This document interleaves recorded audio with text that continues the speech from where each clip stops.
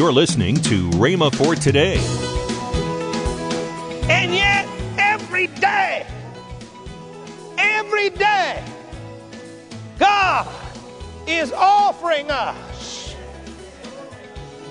every benefit, spiritually, physically, financially, materially, emotionally, any way you want to name it. He's offering it to us. And we just say, well, I believe I'll go back over here. That can't really be so, can it? Hey, you never know until you make a move. Welcome to Rhema for Today. Ken Hagin wraps up his teaching on It's Your Move. Also, later in today's program, I'll tell you about this month's special radio offer. Right now, let's join Ken Hagin for today's message. We're sitting around waiting on God. And that's wrong. I asked somebody, I said, well, what are you doing? Well, I'm waiting on God. I said, no, you ain't. You just think you are. God is waiting on you. He's waiting on you to make a move. When you make a move, He will respond. Now, we're playing a game of checkers, all right? Say I'm going to play a game of checkers here with Rudolph. And I would move, and then he would move. And then I would move, and he would move. Then I would move, and he would move. Until one of us wins. Right? But with God, I'm going to tell you, you keep moving, and He'll keep moving, and you're the winner. As long as you keep moving with God, you can't lose. But when you quit moving is when you start losing. I never thought of that before. Just said it. It is good, isn't that right? Now, you can't do anything about where you were born. Whether you were born, whatever they say, with a silver spoon in your mouth, or whether you were born down in the slums and in the ghetto or whatever, you can't do anything about that. But you sure can separate yourself from it. Wouldn't people think that you were crazy if you happened to be one of those that was born over here and you come, as you grew up? Don't you understand, when kids are small, they don't realize it. Well, they don't realize whether they're rich or anything else or poor. They're just kids having a good time. But then all of a sudden, they began to reach an age and they began to realize, hey, these people over here, they got more than we got. Right? And at the first, everybody playing together, nobody hasn't, just, hey, we just have a good time. But after a while, you begin, wouldn't we think somebody that was born here and they didn't have anything and so forth and so on. And they came up, there's usually always some sort of intersection or street or something or half of middle of the block that separates. I know we was in New York City, we was driving down the street there and they said, now you watch right here. We get in the middle of this block. And I mean, man, here's a real nice place, all fixed up and everything. And then right here, it changes, man. Look like a war zone. Now, if you were standing there, and let's say this pink line right here is the dividing line. You're standing on this side in the war zone. There's a guy standing on the other side, and he said, now look, hey, all you got to do is come on over here. I'm going to give you a new house. I'm going to give you a job. I'm going to give you a car. I'm going to fix everything. Everything going to be all right. You would think that person was crazy not to make a move, wouldn't you? Huh? You forgot. Say, oh, no, well, that's all right. I'll just go on back over here. I got a little bit of bread and water over here. I'm going to go over here and eat a little bit of it. And he's offering you a steak. I mean, you'd be crazy. And yet, every day, God is offering us every benefit, spiritually, physically, financially, materially, emotionally, any way you want to name it. He's offering it to us. And we just say, well, I believe I'll go back over here. That can't really be so, can it? Hey, you never know until you make a move.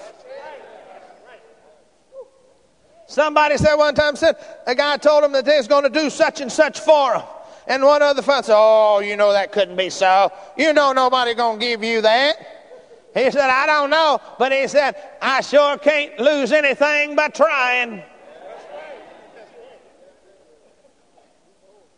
You be here tomorrow afternoon at 3 o'clock. I'm going to give you the keys to a brand new car at the corner of 44th and 15th Streets.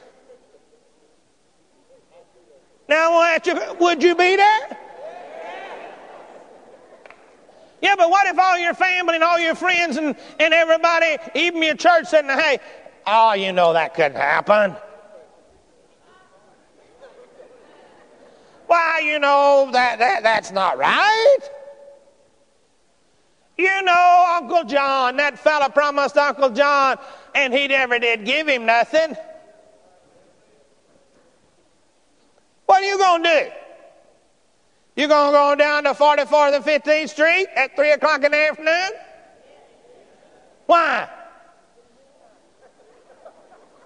Even if the guy didn't come through, you ain't got nothing to lose. Right? Except a little bit of your time going down there. And if he comes through, you got everything to gain. Go back down there, drive in that car down there and show them that God is still God and always will be God.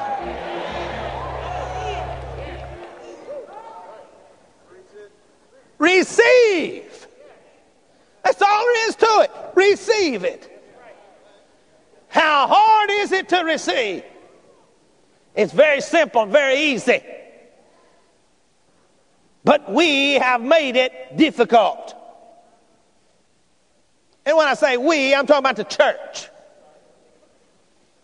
Because when you talk to somebody about receiving the promises of God and what God has said in His Word about healing, by His stripes you're healed. What He said in His Word is we already talked about salvation.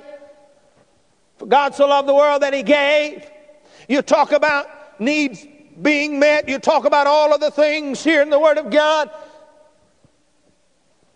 And the church and the theologians and the people have made it difficult. They said, now, it can't really be that simple now. There's got to be more to it than that. Now, you got to come to church every day, and you got to do this, and you got to do that. No, you don't have to do any of that. Now, you should come to church. All right? And so forth and so on. I understand that. But what I'm saying to you, to receive what God has for you, it is simply, Lord, I receive. And act like it's so. Well, but you know, there's some crosses to bear. You hadn't borne any crosses yet. How do you expect to get anything? Well, you know, there'll be some trials and tribulation. The Bible says so. Uh-oh, I lost some of you right there.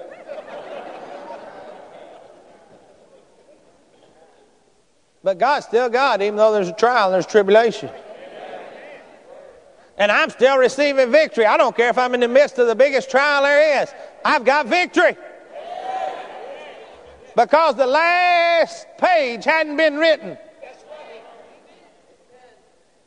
We haven't put on the last two words at the end of the story. The end. When we get to the end, there's victory. Now you may have to cross a few rivers and jump a few buildings and so forth and so on, but if you keep receiving, God will keep giving. Some people get in the middle of the trial. They start out believing God. They start out believing. They get in the middle of their situation. I thought God was. They just quit receiving. And when they quit receiving, they quit moving. And when they quit moving, God quits moving. Not that He wants to, but He cannot move until you do something else. You have stopped. You've started, you got over in the arena of worry and doubt. Well, I thought God was going to... And that's about all it amounts to, is a bunch of nothing. Like some of these songs. You start listening at them and all of a sudden you realize, of course, I grew up in the 50s. Woo! Wah, wah, wah, wah, Didn't mean nothing. And then when they did say some of the words, they didn't mean nothing either. That's the way a lot of people do. They get over believing God, and all of a sudden, instead of saying and moving the way they're supposed to and doing what, they start saying nonsense. It has no substance where that God can move. Somebody said, well, I'm doing something. Yeah, you're doing something, but you're making the wrong move. You make the wrong move, God can't move. It's your move. What are you going to do with it? There are a lot of people that are in the classification of the do Christians. Now, if you do enough good works, and if you do this and don't do this, and if you don't do this and do this, and you don't wear this and you wear this, and now once again, you can take what I'm saying, run off with it. I think everybody ought to be modest and dress in modesty, and I think everybody ought to dress in a holy manner and so forth and so on, and I'm not up here preaching clothesline, but I see a lot of people, do, don't, do, don't, do, don't, do, don't. That's all they get into. And if you can get enough do's in there, without, and you've done enough of the do's, and you've done enough of the don'ts, where that they may measure up, then God can help you. You're listening to Rhema for Today with Ken and Lynette Hagin. You can find more resources, including messages that expound on this week's subject. Visit us today at rhema.org. That's RHEMA.org. This month's package starts out with the one CD from Kenneth E. Hagin entitled How to Train the Human Spirit. Also in this offer is Ken Hagin's book, It's Your Move. These two resources are for the discounted price of $10. That's $9.95 in savings. Call toll-free 1-888-FAITH-99. Again, call toll-free 1-888-FAITH-99. You can also order online at rhema.org. That's RHEMA.org. rhema.org. If you prefer to write to Kenneth Hagin Ministries, our address is P.O. Box 50126, Tulsa, Oklahoma, 74150. We always love to hear from our listeners, so write in or email us today and become a part of Rhema for Today. Now, let's join Ken and Lynette Hagin.